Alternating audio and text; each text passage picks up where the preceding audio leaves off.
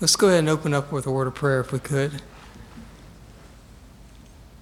Our Father, we do give praise to your name. We rejoice in this day. We rejoice in the victory of Jesus Christ over death. And Lord, we thank you for his resurrection and ascension back to you, signifying, Lord, what will ultimately one day be true for us.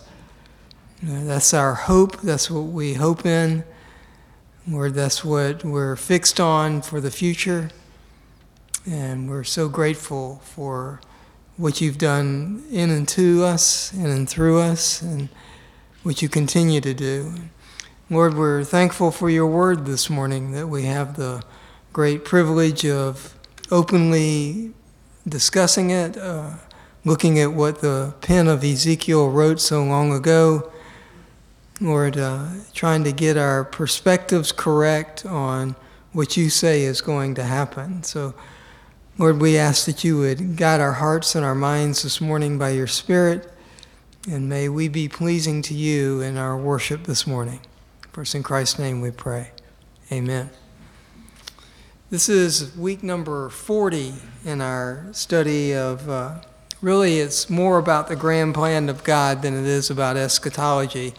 Because we're looking at a broader swipe than just looking at eschatology. But we're over in the book of Ezekiel, and last week we looked at the opening verses of chapter 44. So I think we only have another probably 4 weeks in the book of Ezekiel, something like that, as we'll move into chapter 45 this morning, and there are only 48 chapters. And then I'm still trying to figure out where we're going to go after that. I know ultimately we're going to go to Daniel, but we may do some minor prophets before we actually get there. I just haven't decided yet. But hopefully I will before we get there. So you remember last week as we got into chapter 44 that God makes this distinction among the Levites, the Levitical priests, in that he divides them into two groups, those who are the sons of Zadok and those who are not. The sons of Zadok are the ones who minister close to the Lord. They're the ones who are in the inner court, in the sanctuary itself, in the nave, and in the Holy of Holies. And all the other Levitical priests have to stay outside the gates to the inner court. They can go up on the porches because they're the ones who actually slaughter the animals on the tables that are on the porches of the inner court, but they can't go into the inner court. They have to then give the sacrifice over to the sons of Zadok. So we have this distinction that God says he's doing that for a punishment, really, against the ones who are not the sons of Zadok. For when Israel went wayward, they also went wayward back in the days of King David and King Solomon. And so there's this level of shame that we've talked about for those who are not the sons of Zadok, but yet they still get to minister in the house of God. And so there's also this level of esteem and admiration for them. And we'll see this morning that they have a particular portion of the land that is to be given to them. And we'll hopefully get into chapter 15 where that shows up this morning. And the last thing I want to do in chapter 44 is continue to walk through the last 15 verses or so, really the last 10, starting in verse 17. And this is a section of Scripture where God is detailing specifics about the sons of Zadok, those who go close to the Lord, minister close to the Lord. You remember we've already seen that they have to wear special garments when they're in the inner court. They have to change their garments in the chambers as they move from the outer court to the inner court. They have to put on all silk. They can't wear anything that would be bound on them that would cause them to sweat. They have to wear turbans on their heads, all made out of silk.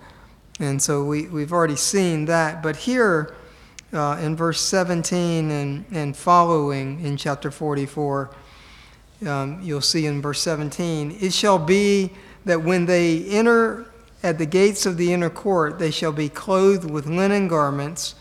The wool shall not be on them while they are ministering in the gates of the inner court and in the house.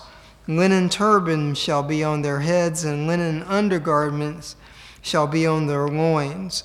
They shall not gird themselves with anything which makes them sweat.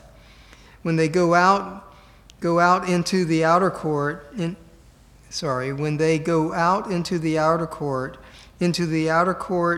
to the people, they shall put off their garments in which they have been ministering and lay them in the holy chambers. And they shall put on other garments so that they will not transmit holiness to the people with their garments. Also they shall not shave their heads, nor shall they let their hair locks grow long. They shall only trim the hair of their heads. Nor shall any of the priests drink wine when they enter the inner court.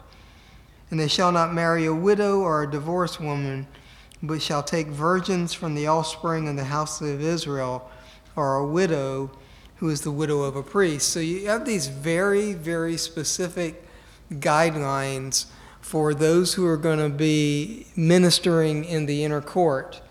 And, they can't shave their heads, but they also can't grow their hair long. So they have to wear hair somewhat like we have on today, right? Where it's not long, but it's also not shaven, except for Andy. So, Andy, you're going to have to let that hair. You're going to have to let that hair grow a little longer.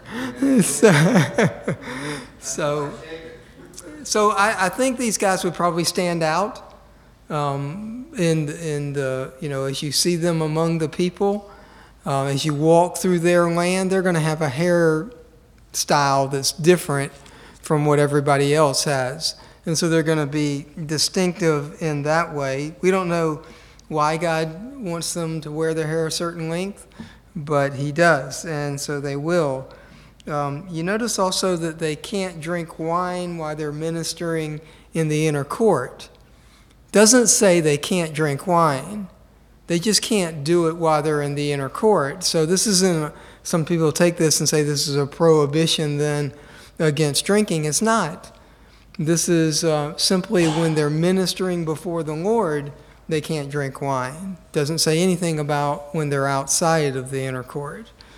So you can't read into it, an interpretation that's not there. Some people try to do that, but I think they're taking liberties when they do that. You see also that they can only marry a woman who's a widow if she's a widow of another priest. Other than that, they have to take someone who's a virgin. She could not be divorced or have been married before. Even someone who was married to someone who's not a priest could not be the wife of a priest. So very specific, strict guidelines on them on how they're to conduct themselves, both in the inner court and then in their lifestyles. So you'll see it goes on to say other things that are prohibited, really, for them. You keep reading in verses 23 and 24. It says, "Moreover, they shall teach my people the difference between the holy and the profane, and cause them to discern between the unclean and the clean. In a dispute they shall stand to judge. They shall judge it according to my ordinances. They shall keep my laws and my statutes in all my appointed feasts and sanctify my Sabbaths." So these guys have, other than ministering in the inner court, they have other things that they do in the body of the Israelites. They're the ones who would teach the scriptures. And again, remember, this is the sons of Zadok. This isn't all the Levitical priests. So these guys have the distinction of teaching the scriptures, and they also would be the ones that if you and I had a dispute, we would go before them as opposed to other judges. So they have certainly a lot of authority and a lot of prominence, and they're the ones who all the people follow because they're the ones who teach during the rituals, which we'll see, the ceremonies of the Sabbath, and also at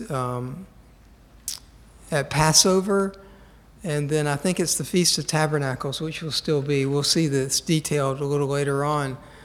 Twice a year, where you have those specific festivals that all of Israel will participate in. It's these guys, the sons of Zadok, who lead all that worship and who conduct the Sabbaths.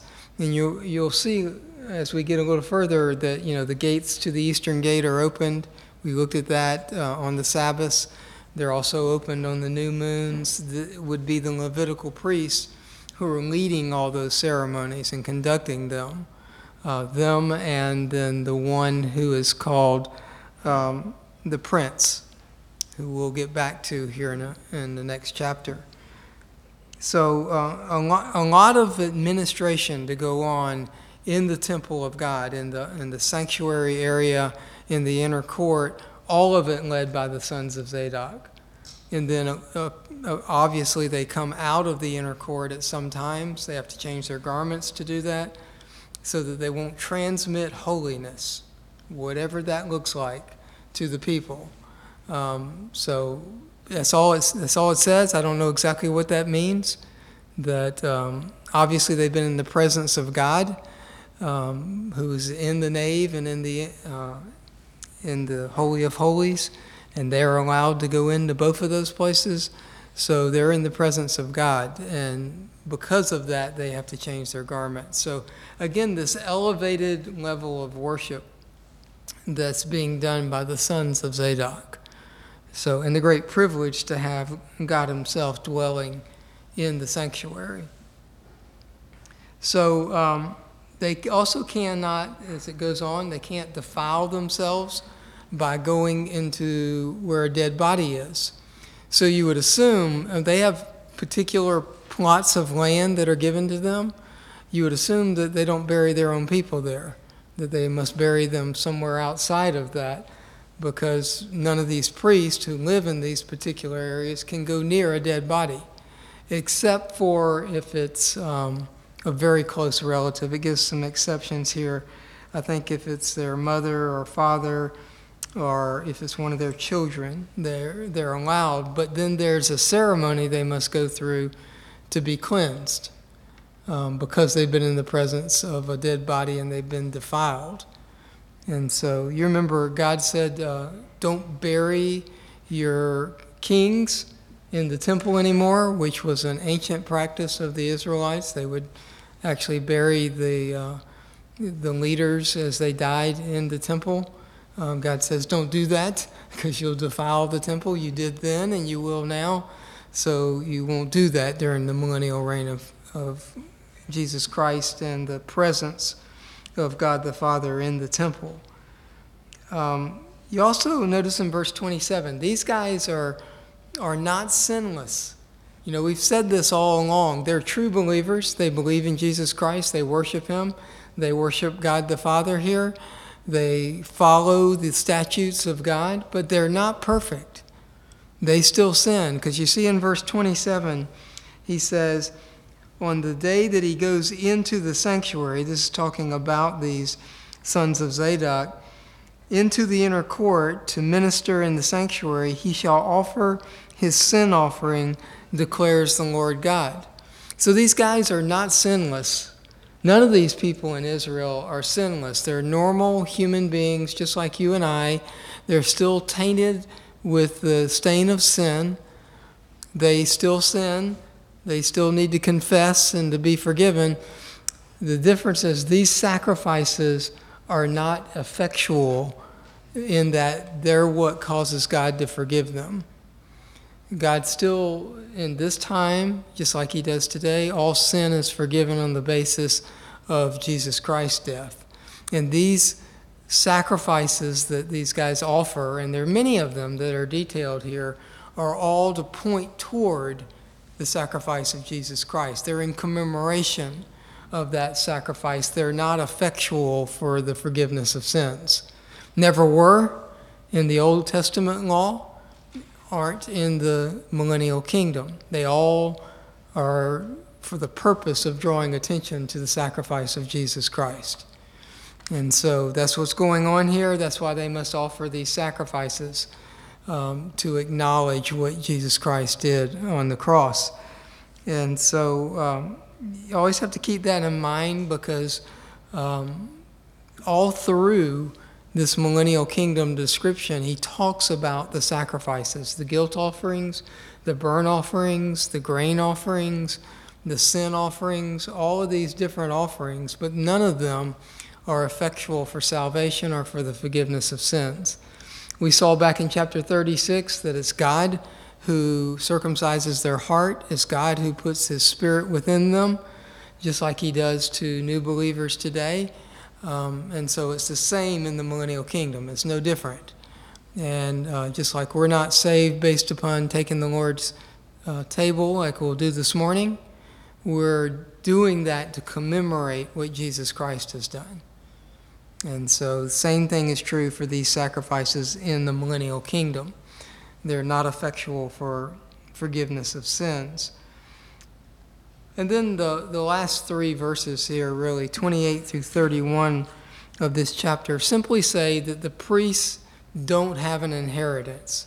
They don't, the tribe of Levi is not given land like the other tribes are, but we'll see in the next chapter they are given an area where they're to live, and a very specific area, detailed as much as all the other tribes are detailed. The Levitical tribe does have a land in which they dwell. Apparently they don't possess it because it's a land that is holy to God. He's the one that possesses it, but they have a land to live in, a place where they live.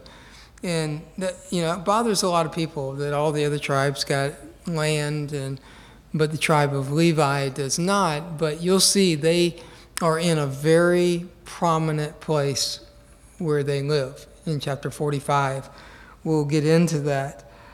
I keep making this emphasis because I think it's important that everything that we've looked at, starting in chapter 40, all the way to the end of Ezekiel, is descriptive. There's no action taking place. And I believe that's true because in chapters 38 and 39, where we had that war that I believe is at the end of the millennial kingdom, it's the war detailed in Revelation chapter 20, not 19. And there is no history of man after that war. That war leads into the throne judgment. And so that's why there's no activity, I believe, in chapters 40 through 48 of Ezekiel, because all of the history of man, as we know the world today and as we know people living, is done in chapter 39. That final war is the end of all things. And then comes the throne judgment. So there is no, and I believe Ezekiel has written chronologically all the way through his book. So when you get to chapter 38 and 39 and you have that war that is at the end of the millennial kingdom, there is no more human history after that, or no human future after that. And so Ezekiel in these last 9 chapters, 40 through 48, has no activity whatsoever. It's all descriptive. And you notice that as we go through this, there's nobody doing anything. He says what they're going to do, but they're not actually doing it, because they won't do it until you get to the millennial kingdom. So there is no history of man after the war at the end of the millennial kingdom. That is the end of all things. And then comes the throne judgment, then comes the eternal stage. And so Ezekiel he's finished with all of the history as we've seen it from Nebuchadnezzar and all the destruction that he did in Israel and the surrounding lands, all the way through that final war. That's all the history or all the future of man left at the time in which Ezekiel wrote. There is nothing else. And so these last 9 chapters are simply descriptive. And you'll notice that as we continue to read, the only people doing any activity are Ezekiel and the angel with him, And, they're walking around, they're measuring things, but that's simply because that's what's needed for the vision. They're not doing anything other than observing, because that's what Ezekiel was commanded by God to do. So no activity here, and that continues as we get into chapter 45. And this chapter begins, this whole study, the reason that we've been focusing from Genesis into Deuteronomy into Joshua, going through every chapter of Joshua, and then going to Ezekiel and going through every chapter of Ezekiel, is all about the land. That we see the land is prominent to God in Genesis when he first speaks to Abraham. He then speaks to Isaac and to Jacob and gives the exact same promises. Those promises are handed down to Moses after they come out of Egypt, and then given to Joshua. Joshua takes much of the land, but not all of the land. That's very clear. And then all the way over in Ezekiel, after they go through the times of the judges and then the kings and then all the disarray in the nation of Israel, they come to when the Babylonians take them. That's what Ezekiel's writing about. And then God brings up the land. It's not Ezekiel who brings up the land. It's God who does. He speaks to Ezekiel and says, this land, I'm jealous for it. And so all of this has been to show that for some reason, the land that God gave to Abraham is the same land that he keeps detailing here in Ezekiel. He says it multiple times. This is the land that was given to your fathers, and that you will dwell in it. And so God is focused on this land. And so here in the last 4 chapters really, of Ezekiel, we go back to the land and the division of the land to the tribes of Israel and to the priests and to God himself. And so it's God who is bringing this up. It's not any of the writers of Scripture. I mean, this chapter is literally God speaking to Ezekiel. And so it's, people get all twisted about the land because we put a focus on it. Well, it's not us who do that. It's God who does that. And the only reason that we would talk about the land and believe there is a future for the land of Israel is because the Scriptures themselves go back to it over and over and over again. David, it's been on my heart even up to this morning as I've been reading the point at which the Lord turned out of his final Galilean ministry towards Jerusalem, and then you have the week prior to the crucifixion and the resurrection.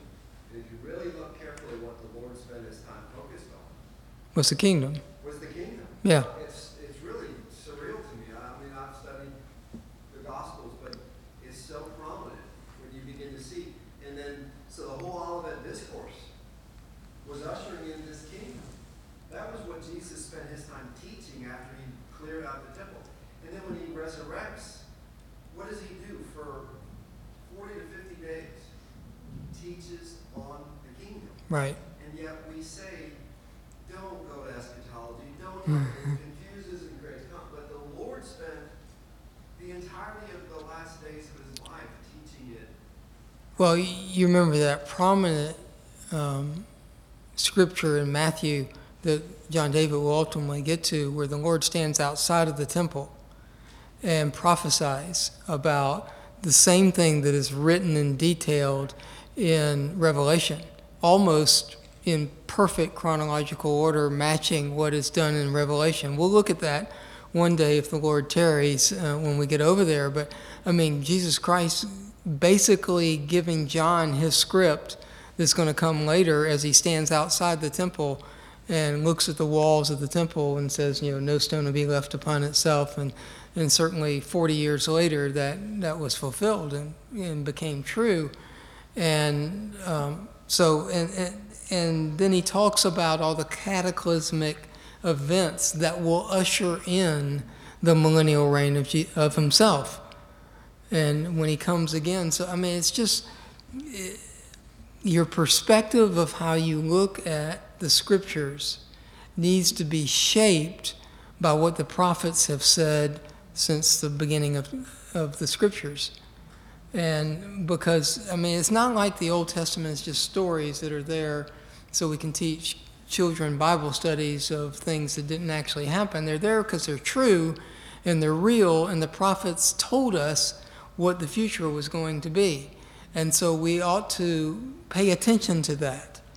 And when you get to the New Testament, there's no lack in continuity between what the Old Testament prophets said and what Jesus Christ and the apostles taught. It's a continuum. I mean, I don't see any break in the prophecy of the future and what's going to happen. And so it does us good to pay attention to this. Well, I think, and I'm going to say this very carefully with all my brothers and sisters in Christ, but I think we do have to be careful, because I think one of the things we can look at today, we've reduced Christianity to this event of the cross. Right. And It's much bigger than that. the cross was the means by which God could justify humanity being with him when indwelling sin is finally eradicated, which is that end point you just talked about. Right. So the cross is huge, but the whole story has the cross in the middle of it, but the whole story is huge. Well, and all this that we're talking about, you know, this was foreshadowed, all these sacrifices in the Old Testament, to point the Israelites to Jesus Christ when he came. They just missed it, right? Because they had so distorted what was given to them in the scriptures. They added to it, they distorted what it actually meant, and the priests themselves were corrupt. They made it about themselves. Right, which always in the history of Israel, the priests made it about themselves. There's nothing unique about the priests who were there at the time of Jesus Christ, which is why the sons of Zadok are the ones who minister in the inner court, because they were the ones the few who were faithful. And why Paul says in 1 Corinthians 10 that Israel was given to us, the church, as an example, and that was in the form of a warning if you look at the Yeah, it's not like they were given that this is what you should do. It's like they were given that this is what you should not do. Right. Okay, so as we move into chapter 45, the division of the land is here. And you'll see this is not to the tribes. This chapter is not to the tribes of Israel. They come in chapter 46. But in chapter 45, he says, "When you divide by lot the land for inheritance, you shall offer an allotment to the Lord, a holy portion of the land. The length shall be 25,000 cubits, and the width shall be 20,000. It shall be holy within all its boundaries round about. Out of this there shall be for the holy place a square round about 500 by 500 cubits, and 50 cubits for its open spaces round about. This area you shall measure a length of 25,000 cubits and a width of 10,000 cubits, and it shall be the sanctuary, the most holy place." So you get into all this language and he starts talking about all these dimensions, right? And you go, what in the world is he talking about? Okay, that diagram that you have, hopefully that you have. Mark, did you have an extra one?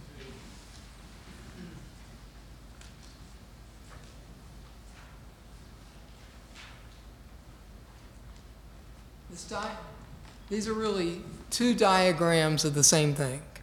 Okay, I just took them from two different sources, one off the internet, one out of John MacArthur's study Bible, but they both show the same thing.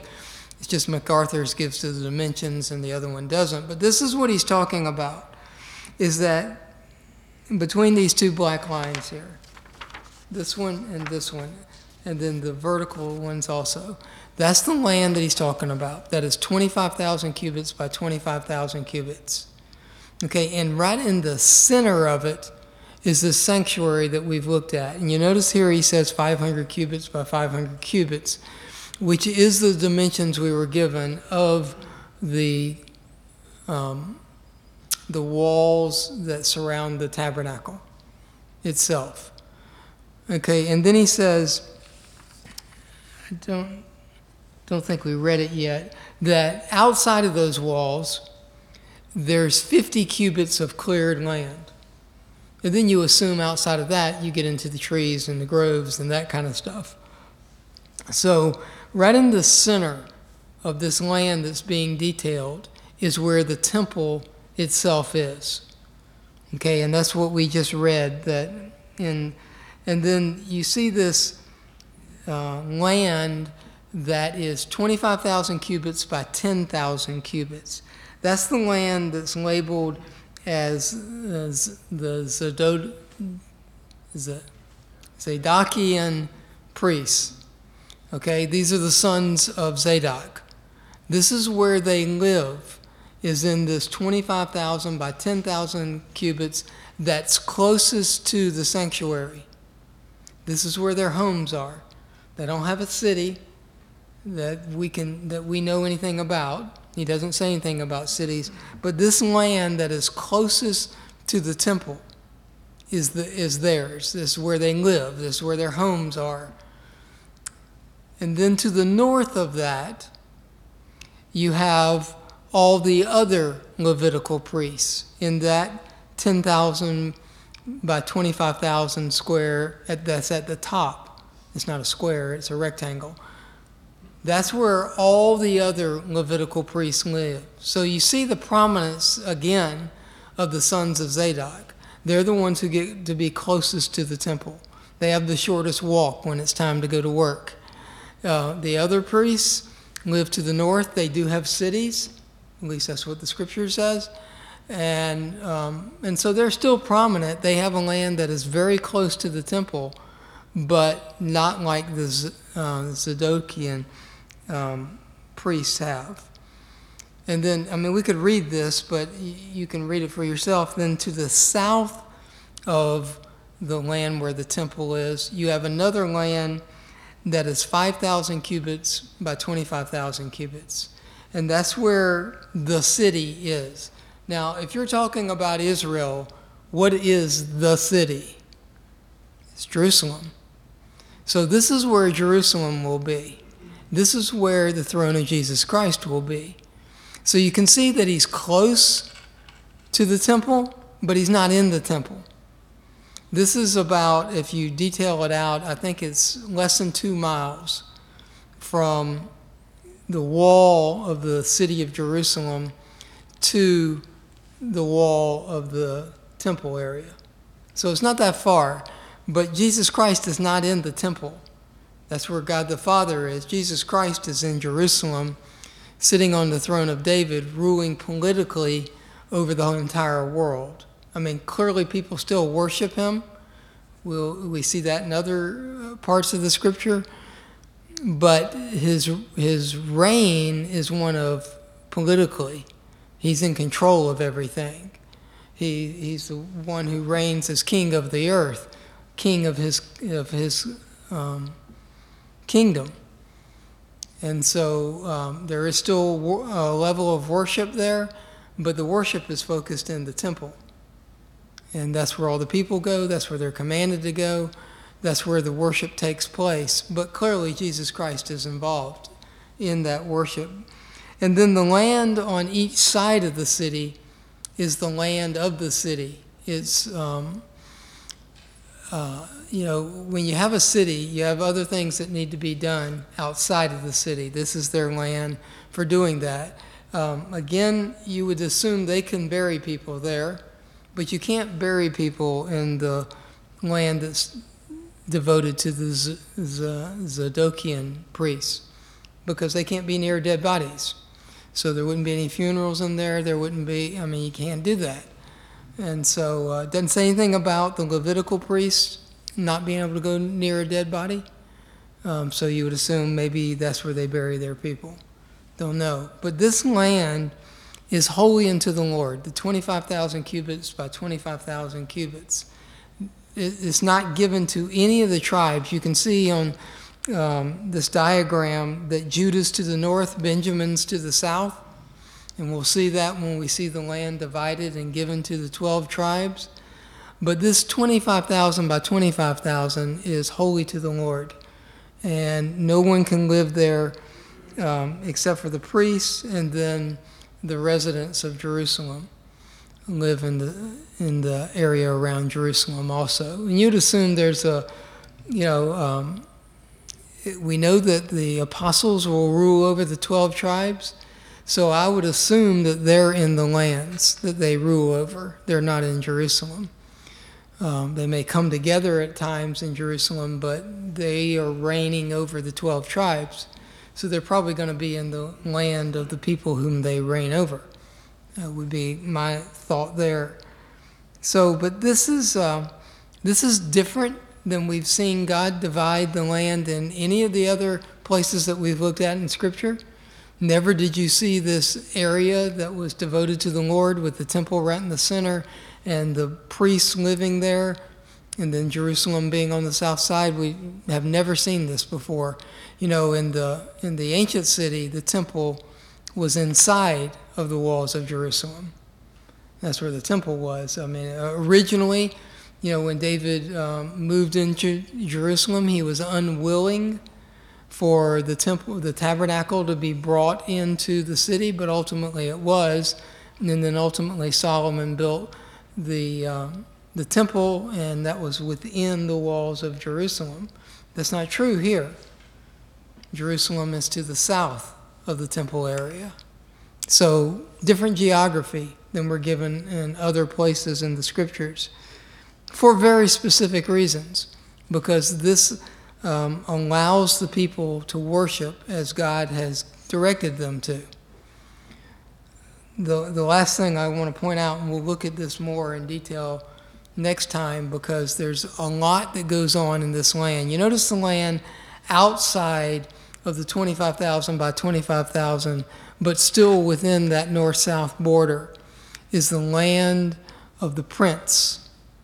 Now, we'll see the prince detailed, as I've told you, and he is responsible for bringing all of the animals and all of the grain for sacrifice into the temple area. So he's got to have a lot of property where he keeps animals.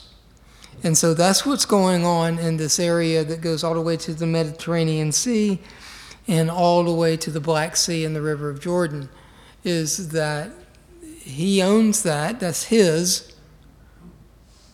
You got to believe he's got other people helping him, because one man could not administer over all this property, right? You who have a little bit of property, like we saw yesterday, or the Mayfields with their animals, you need a lot of help to take care of herds of animals. And they need herds because all the people who live in all the land of Israel are to take the firstborn that is without a blemish and take it to this guy in this land. And that's what provides the animal. And then he takes care of them until they become grown, and then takes them to be sacrificed. And I don't know if he has fields or if it's the people who have fields and bring him the grain, but he's also responsible for the grain offerings. So all of these offerings, this priest or this prince is to bring into Jerusalem. And we'll see that detailed a little later on. So he needs a lot of property. And it needs to be without people trampling through it, because that's where the animals are. And so this land, which is pretty expansive, if we went over and walked it, is given to the prince. David, I just noticed, don't let that thing fall on your head straight above you. Just noticed that. But, Josephus, I just read this on the slide, but Josephus was the first person to use the term theocracy. Mm-hmm. And he cited Exodus. And what you find in his definition is our legislator had no regard to any of these forms, being government forms, outside of this one, right? But he ordained our government to be what, by a strained expression, may be termed a theocracy, by ascribing the authority and the power to God. And this picture is that theocracy. Oh, absolutely. Josephus talked about it. What's